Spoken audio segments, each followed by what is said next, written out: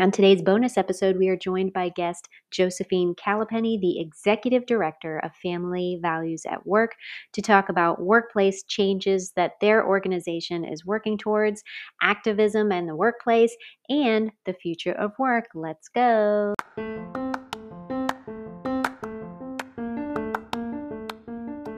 Welcome to the Internal Customer Handbook, a work culture podcast for people who lead people.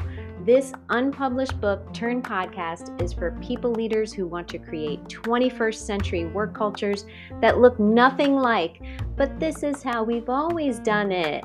I am your host, Wendy Conrad, work culture strategist and founder of Your Happy Workplace. And if you are wondering if, why, and how ethical leadership and business can coexist, then you are in the right place. So glad you're here. Let's get into today's episode.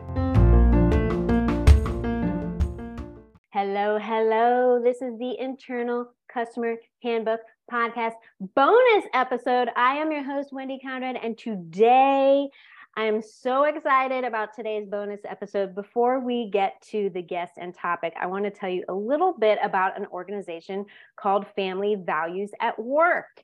Family Values at Work is a national network of 27 state and local coalitions helping spur the growing movement for family-friendly workplace policies such as paid sick days and family leave insurance, which will result in better individual and public health and greater financial security for families, businesses, and for us as a collective. I'm so excited to have this guest interview today. Today we have Josephine Kalipeni. She was born in Malawi and has seen inequities in one of the poorest countries in the world and one of the richest. As a former social worker, she saw firsthand the systemic challenges families experience. She has since worked in policy advocacy, organizing, campaign and strategy development, and strategic planning for 2 decades, centering those most marginalized.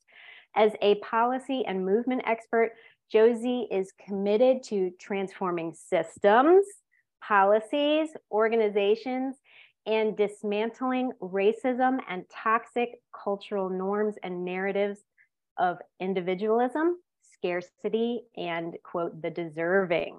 She holds a bachelor's in sociology and political science and a master's in social justice and community development. She currently serves as the executive director of Family Values at Work. Woo!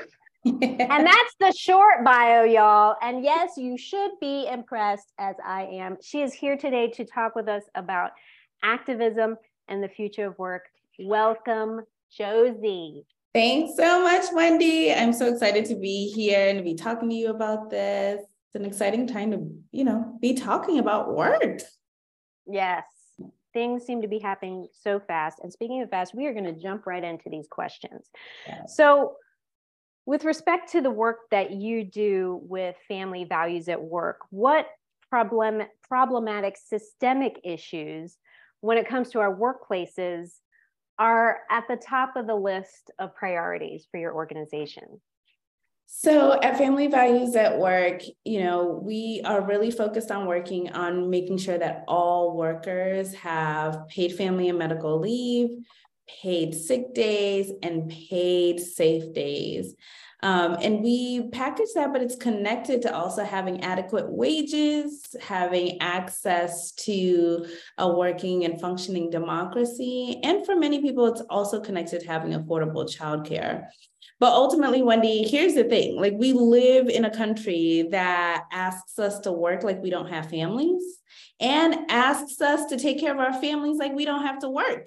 And the reality is those two things are often in opposition of each other, and we can't live in a culture that wants us to family like we don't work and wants us to work like we don't family. And so at the core of what we do at Family Values at Work is try to make the workplace a place that actually works for working caregivers. We're trying to make work work, if you can imagine that. I love that answer. And I love the way you described asking us to work like we don't have families and asking us to live like we don't have to work. Yeah. That's something I talk about, and I've never heard it put that way. So I love that. You mentioned paid safe days. Tell me more about what that is, because I've never heard of that before. Yeah, so paid safe days really is a category of being able to take paid time off from work when there is a safety issue happening for workers and families and the people they care for. Most often, this is used in situations where there are domestic violence situations, right? Where a person is experiencing a domestic violence situation, whether that's with a partner or within their family. And let's say they need to take time off to relocate, right? To hide, to go to court and put in place a protection order.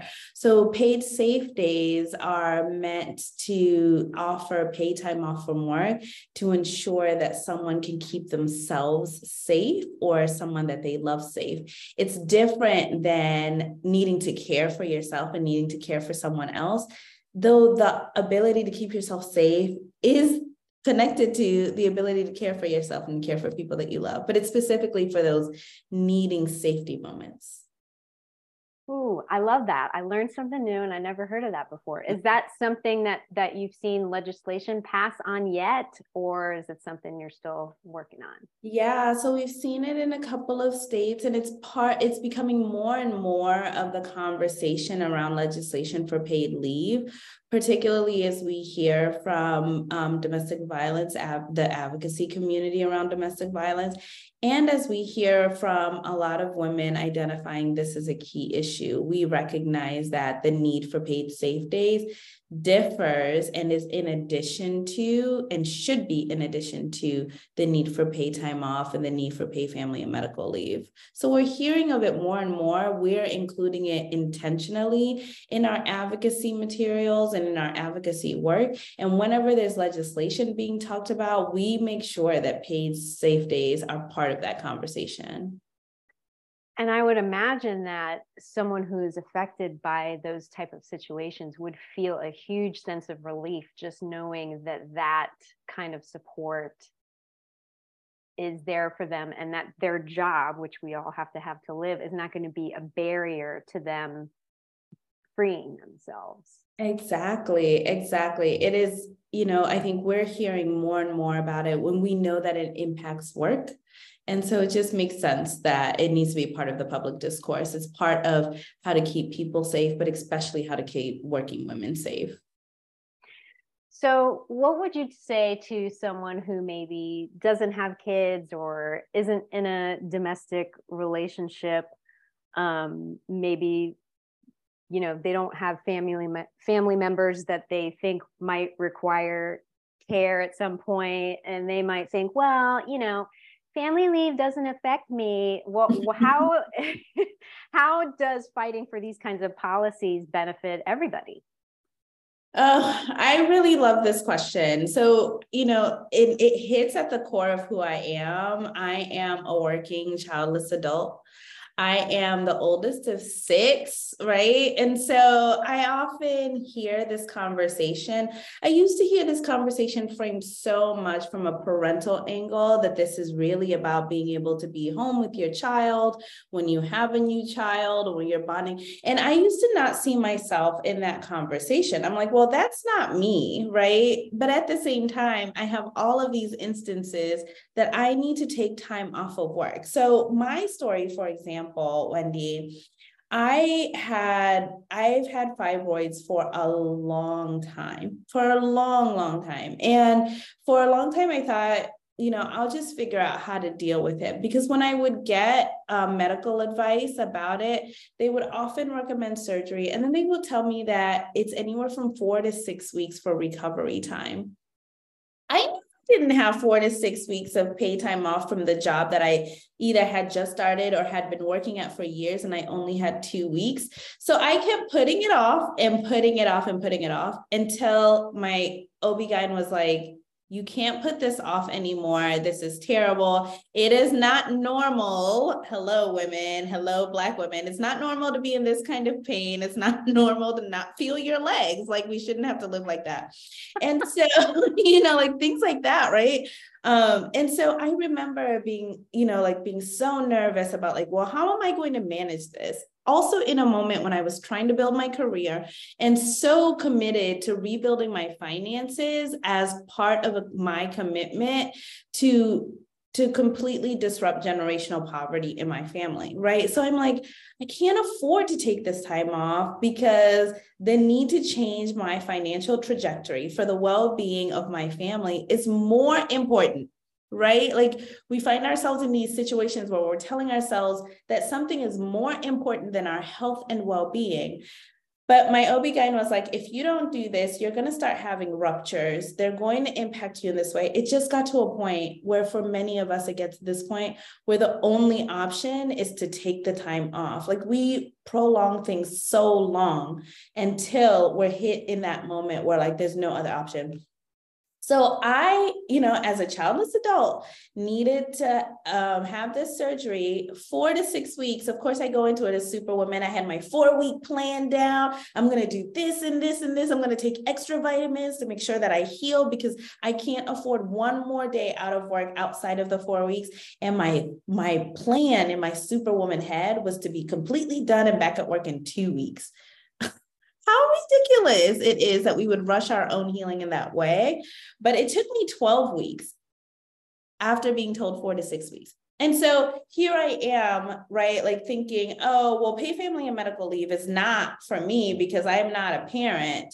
And all of a sudden I'm in a situation, right, where I needed time off and I needed an employer who was going to understand that I cannot afford to be off of work without pay. I would have been in a situation where not only was I trying to figure out how to have the surgery and heal, but then how to figure out how to keep a roof over my head, how to keep the medications I needed and how to afford them. Thank God I had an understanding employer, but it shouldn't take having to win the good employee lottery for us to be able to take care of ourselves. So that's one of my own personal situations. But even now, right? My mom's getting older. I love her to life. But there are moments when my sisters will call me and we all need to coordinate her care and show up for her. And so there are those moments like that, we often think that we often want to see ourselves as invincible, or like the situations that we hear about other people dealing with that sound urgent and chaotic and so life disrupting will never be us. But the reality is, if we don't need care, at some point soon, we're going to be in a situation where we're having to give care. And if that can't happen within the confinements of flexible benefits that allow us to be there for ourselves and for people we care about in the most important moments, then we're totally doing it wrong, which is the point right now. So this affects all of us. It affects our ability to show up for people that we love in their final days. I'm here now in Houston because my sister had a baby and I get to take some time off to spend time with my niece and to bond with my niece, but to also just be there for my sister, right? Like, it feels like an incredible blessing, and actually it shouldn't feel like a blessing. It should be a right. It should be a right.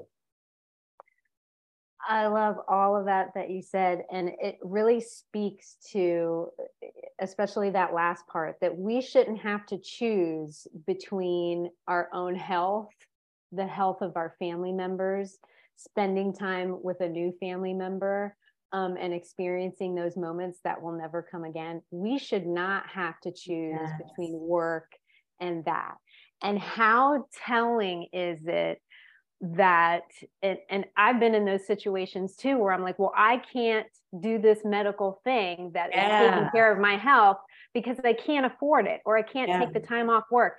I remember when I had my wisdom teeth out, all 4 of my wisdom teeth out, of course, they put you under full anesthesia. And my mom told me that the first thing I said when I came out of anesthesia was work related.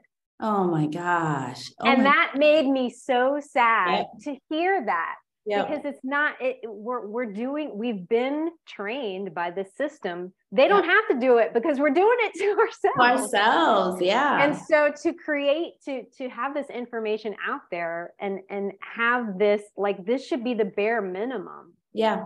Yeah. When it's really, like you said, it's like a unicorn when you find an employer that is supportive of these, taking care of your health. Imagine that.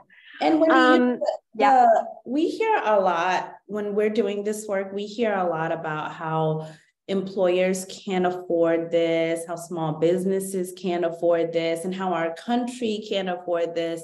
But the reality is, like, it even benefits our economy. It benefits employers. You have more productive employees. You also want good benefits to be able to get good talent into your businesses, right? And when I think about how women are the fastest growing population of entrepreneurs, like, this is, like, good work benefits that allow us to live the lives that we want to live in a balanced way, benefit everybody. It benefits the economy. It benefits our families and our communities. It benefits the business world. Like, it's good policy. It's good moral policy, but it's also good economic policy. It's good gender policy. It's good politics. It's such a popular idea that people should be able to work and take care of their families. Yeah. And to not use, sometimes, the dollar shouldn't be the only metric that we're using to, you mentioned the moral good thing to do. Like, it seems bizarre in my brain now, of course, doing research and coming from the perspective that we do, that we have to fight for these things. Yes. That we have to fight for these things. It seems so bizarre. I mean, it makes sense given our history, but it just seems like the Twilight Zone, right? Yeah. So I'm going to shift gears just a little bit. And I'm sure that you interact with and work with all kinds of workplaces and see all kinds of things going on a regular basis. What are the biggest shifts or changes that you have seen in our workplaces in the past few years, especially since the summer of 2020 with the murder of George Floyd? What kinds of changes have you seen related to that historical event? Yeah, so there's a lot that's happened between 2020 and now. And we're talking about what, 3 years, right? And in those 3 years, it feels like we've all lived and worked a decade. I think about the impact of George Floyd's death on all of us. As communities and as workers, I think about but I think about the trauma that our country, like, everyone in our country at varying levels, of course, like the level of trauma that Black workers have to deal with, waking up the next day after George Floyd is murdered and have to show up to work, right? Like, that is deep, deep trauma. So I think about how trauma is showing up in our workplaces and how, in some workplaces, there's been a culture created where those are conversations that people are having. I remember seeing organizations that had never spoken out about race and racism putting out statements about how completely, unacceptable and inconceivable that this sort of, the George Floyd's death and this constant reoccurrence of violence against Black bodies is, right? So I see changes like that, in ways where people and organizations and employers are trying to take the steps that they can. Some are much more incremental than I would like, of course. And some folks are doing a lot more than other folks. So I think about that sort of like another national moment of reckoning and awakening where there is a clear choice being given to us to lean in and have the conversations that help us redirect our future, or put our heads in the sand and continue to keep doing things as we've always done them. And, I would be remiss if I didn't also then acknowledge that we dealt with the whole pandemic all at the same time, right? So like George Floyd's death happened, a pandemic happened, more deaths against Black and brown bodies happened in that time. There was the shooting at the grocery store in New York, right? All within a pandemic, all within these like individual, communal, and countrywide traumas, right? And it's changed, right? Like we saw the pandemic make a clear case that actually flexible workplaces are possible and that workers can still be productive under a level of flexibility that allows them to work from home, right? Like we saw this country make a quick shift and pivot, right? Like we all complain about how slow our governments are to respond, how slow it is to enact policy and to implement policy. And, it was not perfect by any means, but our entire country shifted, right? In like almost overnight, within a week, to doing things different, to doing workplaces different, to offering workers more flexibility and more benefits, to having a national response to a healthcare crisis. Like we need to acknowledge that this country did that. So anytime we hear that we need more time, we need more research, anytime there is a epidemic that's happening, whether that epidemic is state-sanctioned murders of Black bodies or a pandemic or the need to have a social safety net that makes working more flexible through benefits like paid leave. Anytime someone tells us we can't do that, we need more time, we can actually say no, right? We've all lived through a moment where things, institutions and government institutions and employer institutions responded overnight and really shifted work and workplaces. The other thing that I reflect on often that's happened since then, that's been fascinating for me to map, and I think employers should really think about this, is the leadership of people of color, right? Like I see institutions that have been traditionally led by white men or women, making shifts and pivots to having leaders of color in those institutions. And I feel like if we mapped some of our larger institutions over the last 3 years, the last 5 years, the last 10 years, there's been an increase in leaders of color. I am in more spaces that are convening leaders of color. And I think there's a lot to be said about that. Do I think we're in a country that knows how to follow leaders of color? Not yet, but we have to take one step at a time. And do I think leaders of color are on an equitable and level playing field? No, I think we're scrutinized more. I think we have to be more mindful of what we say. I think funding responds to us differently. And I think, we have to balance work and not make ourselves martyrs of a system that's not yet ready to fully wrap their arms around us, while also doing the work to change the system. But there's a lot that's changed that makes me optimistic. Y'all can't see, but I'm over here like you're talking and I'm like, I'm having to physically restrain myself because I love everything that you're saying. And really the last part really just encapsulates the differences between diversity, which is just having the people there, and actually being included and feeling like they belong and being given, not just putting Black people and other people of color, Indigenous people in leadership positions, but then actually giving them the tools and support that they need to actually lead. Yes. And, I think this,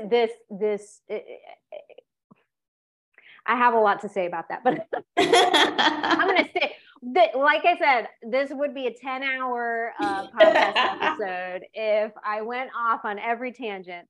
I just feel like if now that we're starting to see that, it's kind of like, I'll make the analogy of you talked about how quickly overnight people and businesses in a pandemic were able to shift, and governments were able to shift, when for so long they were saying, well, we can't do that. We need more time. We need to run tests.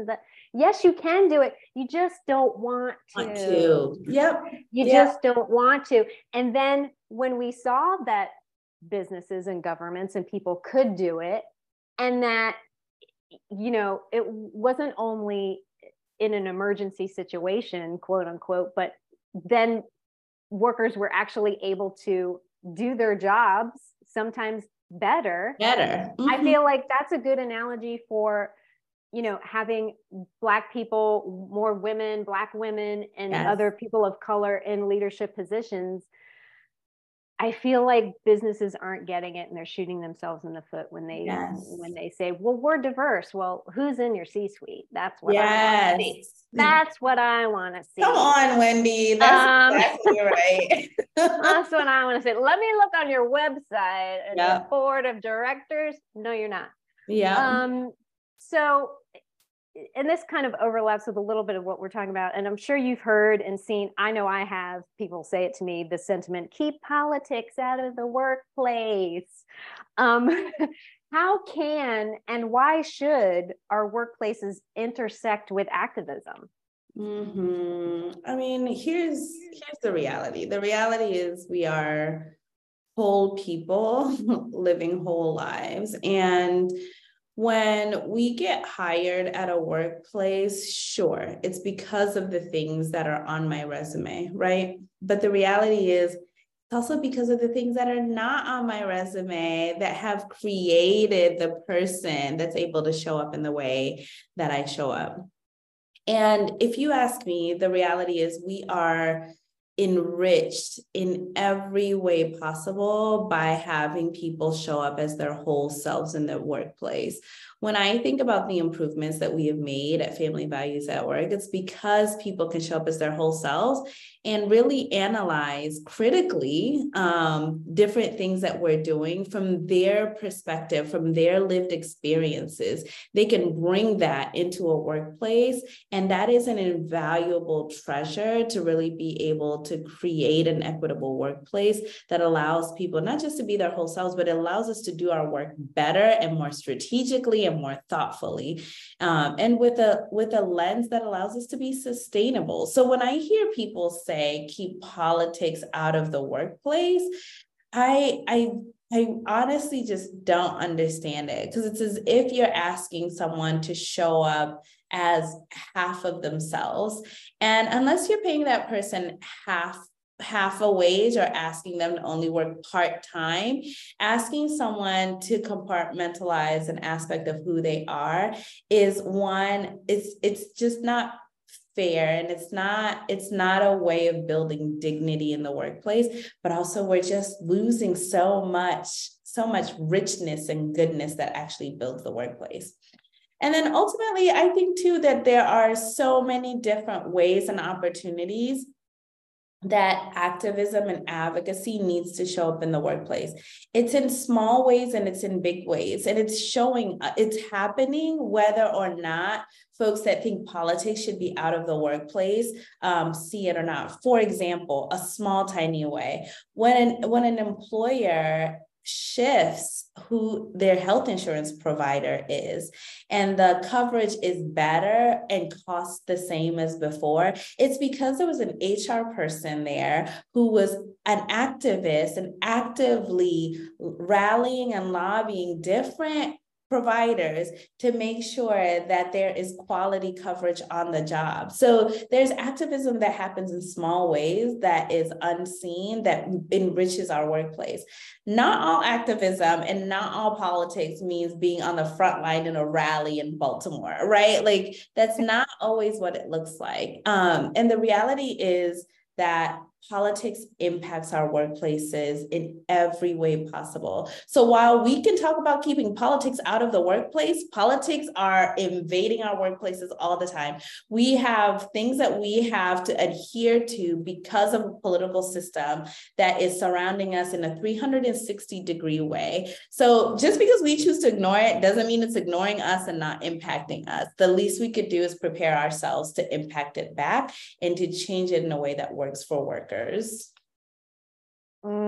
I love how you put that it's already there. And that's something I've talked about before. Business is political. Politics, whether we like it or not, affects our businesses. And there are some issues that inherently are not political, quote unquote, but that have been politicized that affect us as human beings and affect our workplaces. You don't have to tell me because I live in Florida. So Wendy, I mean, what we're learning and who can teach what and who we can talk about, it's all being, legislated on now. Yes. So yes, you can't not. And the other, there are people who are using politics to construct workplaces in a way that is oppressive, that, depresses our wages, that make it impossible for us to be good workers. And if we're not paying attention to that, and if we're not engaging in that, if we're not also using politics to reshape the workplace, we're sort of giving up our power by not engaging at all. And anytime I see us leaning back and not taking our power in small and big, courageous ways, then we're going to lose the fight for generations to come. Yes. And that's another tangent we could spend 18 hours on, but we won't, not today. So this is a big question. What do you envision the future of work looking like? And then the second part of that is that what gives you hope for that future? For those of us who feel hopeless on some days. Yeah. I really love these questions. At the core of it all for me, to me, the future of work and the future of workplaces means a place where people can work, be, and thrive, and on our own terms, right? Like there should be the ability and the freedom to set the terms under which we work and live. And that means having workplaces that work for caregivers, for workers, for people of color, for people with disabilities who want to work, right? It's, to me, like my dream of work is having workplaces where people can work, be, and thrive on their own terms. But I won't hide the lead either, Wendy. Ultimately, for me, I don't dream of work. I don't dream of working until I'm 80 or 90. I've done the math, and it is heartbreaking to me to think that this country's retirement age is 65. There are those that are arguing that it should be higher. The life expectancy for Black folks is 77, 75. Sometimes it drops to 73. You mean to tell me that I should be working from 14 or 16 to 65, donate my best years, my thriving years, and donate my life to a capitalistic system that is committed to robbing every ounce of time and joy from me, only to retire at a fixed income that cannot support the standard of life that I want to live, and then die 10 years later? So if I'm honest, when the math isn't mathing for me, I do not dream of labor. I do not dream of work. I dream of an economy and a country that disconnects benefits from work and really allows people to thrive and be on their own terms. And if those terms mean I retire at 30 or 50, or 80, that doesn't mean that it destabilizes my standard of living.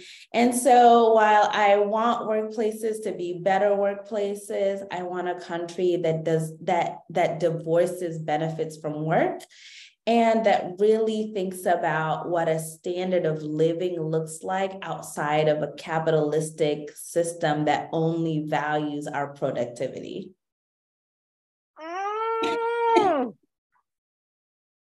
I am restraining myself so hard that I think my throat is hurting right now. Yes, you said so many words there that I have nothing to add to that. And I love that answer for the question that I asked. Yes to all of that. As we're kind of winding down here, what do you want people to know about Family Values at Work, and where can they find out more about what y'all do? Yeah, so the easiest way is to look us up online. Do the Google search for Family Values at Work. It will take you to our website, familyvaluesatwork.org. You'll find all the ways to connect with us there through Twitter and Instagram and TikTok, and some of our trainings and offerings that we're putting there. I guess the thing I want people to know is that we are in a country that feels so politicized, that's becoming more and more tribalistic in ways that feel hard for me to really imagine and conceptualize what our future could look like.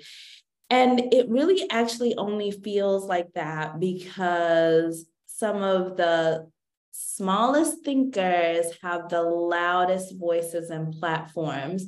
Because what I know to be true is that the issues that sound like they're politicized when we're listening to the news, when we actually talk about them in our homes, at our dinner tables, or over happy hour drinks with friends who have different backgrounds, different political subscriptions, different income levels, these issues don't sound politicized in those conversations. And so the thing I want all of us listeners to hear is that these issues aren't actually political. These issues are about fairness and equity. These are values that actually more of us agree about than disagree about. And that it takes all of us speaking our truth courageously in our families, in our homes, in our communities, against the smaller thinkers who have the loudest platforms. The more of us that are talking about this and sharing our truth, the louder our platforms become. And the less we see this as political and politicized issues, the idea of being able to do work and do our families is not political, actually. It sounds political because of the echo chambers that we're constantly in. But when we're dealing with those things in our homes and over dinner tables and through our group text messages, they're not political issues. They're just really issues about what are the best ways for us to live the lives that we all want to live and show up for the moments that most matter in our lives. So I invite everyone to join the movement and to join us. It's not about whether you're a Democrat or a Republican. It's not about that. It's about whether or not we can get to a country that values these important moments in our lives and our ability to set the terms of our lives on our own. And so I'm excited for that. And I want everyone to hear that and everyone to join us. I love that. I love that. I feel like we all at our core, like you were just saying, want the same things. They're not political issues, they're human issues. Yes. And I love what Family Values at Work is doing. And y'all go find them, follow them on all the socials, get involved, find out how you can get involved, and help us all achieve together what we all just want for ourselves. Yeah. Yeah. That's it. Thank you, everyone, for joining us today on this bonus episode of the Internal Customer Handbook Podcast. I've been your host, Wendy Conrad, today with guest Josie Kalipeni from Family Values at Work. Thank you so much for joining. And that's it, saying thanks for joining and bye for now.